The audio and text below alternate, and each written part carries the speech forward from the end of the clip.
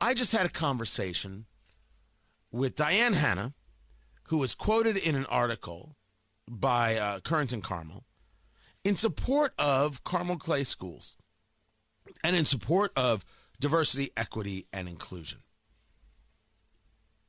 Diane Hanna said something because, as I read in the article, and I'm quoting here, she's also grateful for the district's diversity, equity, and inclusion initiatives, as her son has already been impacted by hurtful words from other students regarding his Jewish heritage. And she told the story of the kids in kindergarten. And someone found out he's Jewish and said, well, that means you're a liar. Now, I will tell you, as a kid, I was never called a liar because I was Jewish. I did have pennies thrown at me.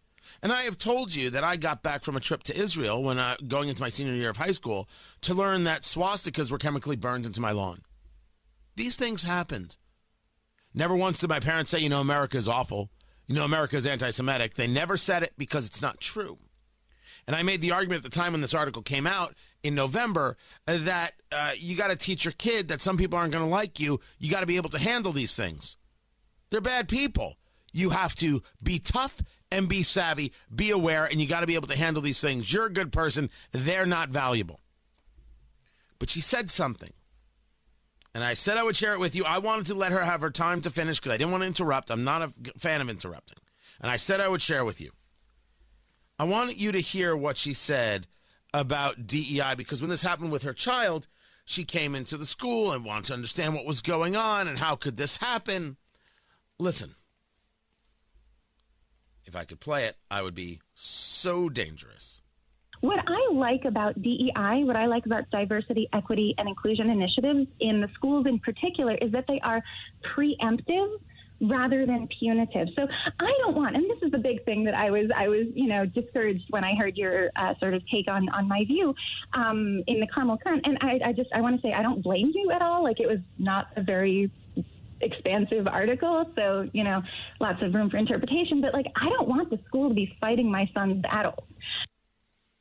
I don't think the school should fight your son's battles, but something got said there that the minute I heard it, I had never heard it used in this context, but the minute I heard it, I realized, well, that's the conversation that I've been having regarding DEI, and I oppose DEI. It should be removed from every school, and every DEI officer should be fired today. She referred to it as preemptive. Preemptive, done to stop an unwanted act by another group, country, etc. from happening. That's the definition on Merriam-Webster. We have discussed Ibram Kendi's bigotry and discussed that anti-racism teaches that you confront discrimination with discrimination and you confront future discrimination with discrimination. But you don't know what that future discrimination is, so you do what? You discriminate anyway. Preemptive. This is thought crime. DEI, in at least this view, you are making the statement. Turn down the music for a second. You're making the statement that it is the job of the school to do away with thought crime or to engage who's having a thought crime. That is not teaching children how to handle things.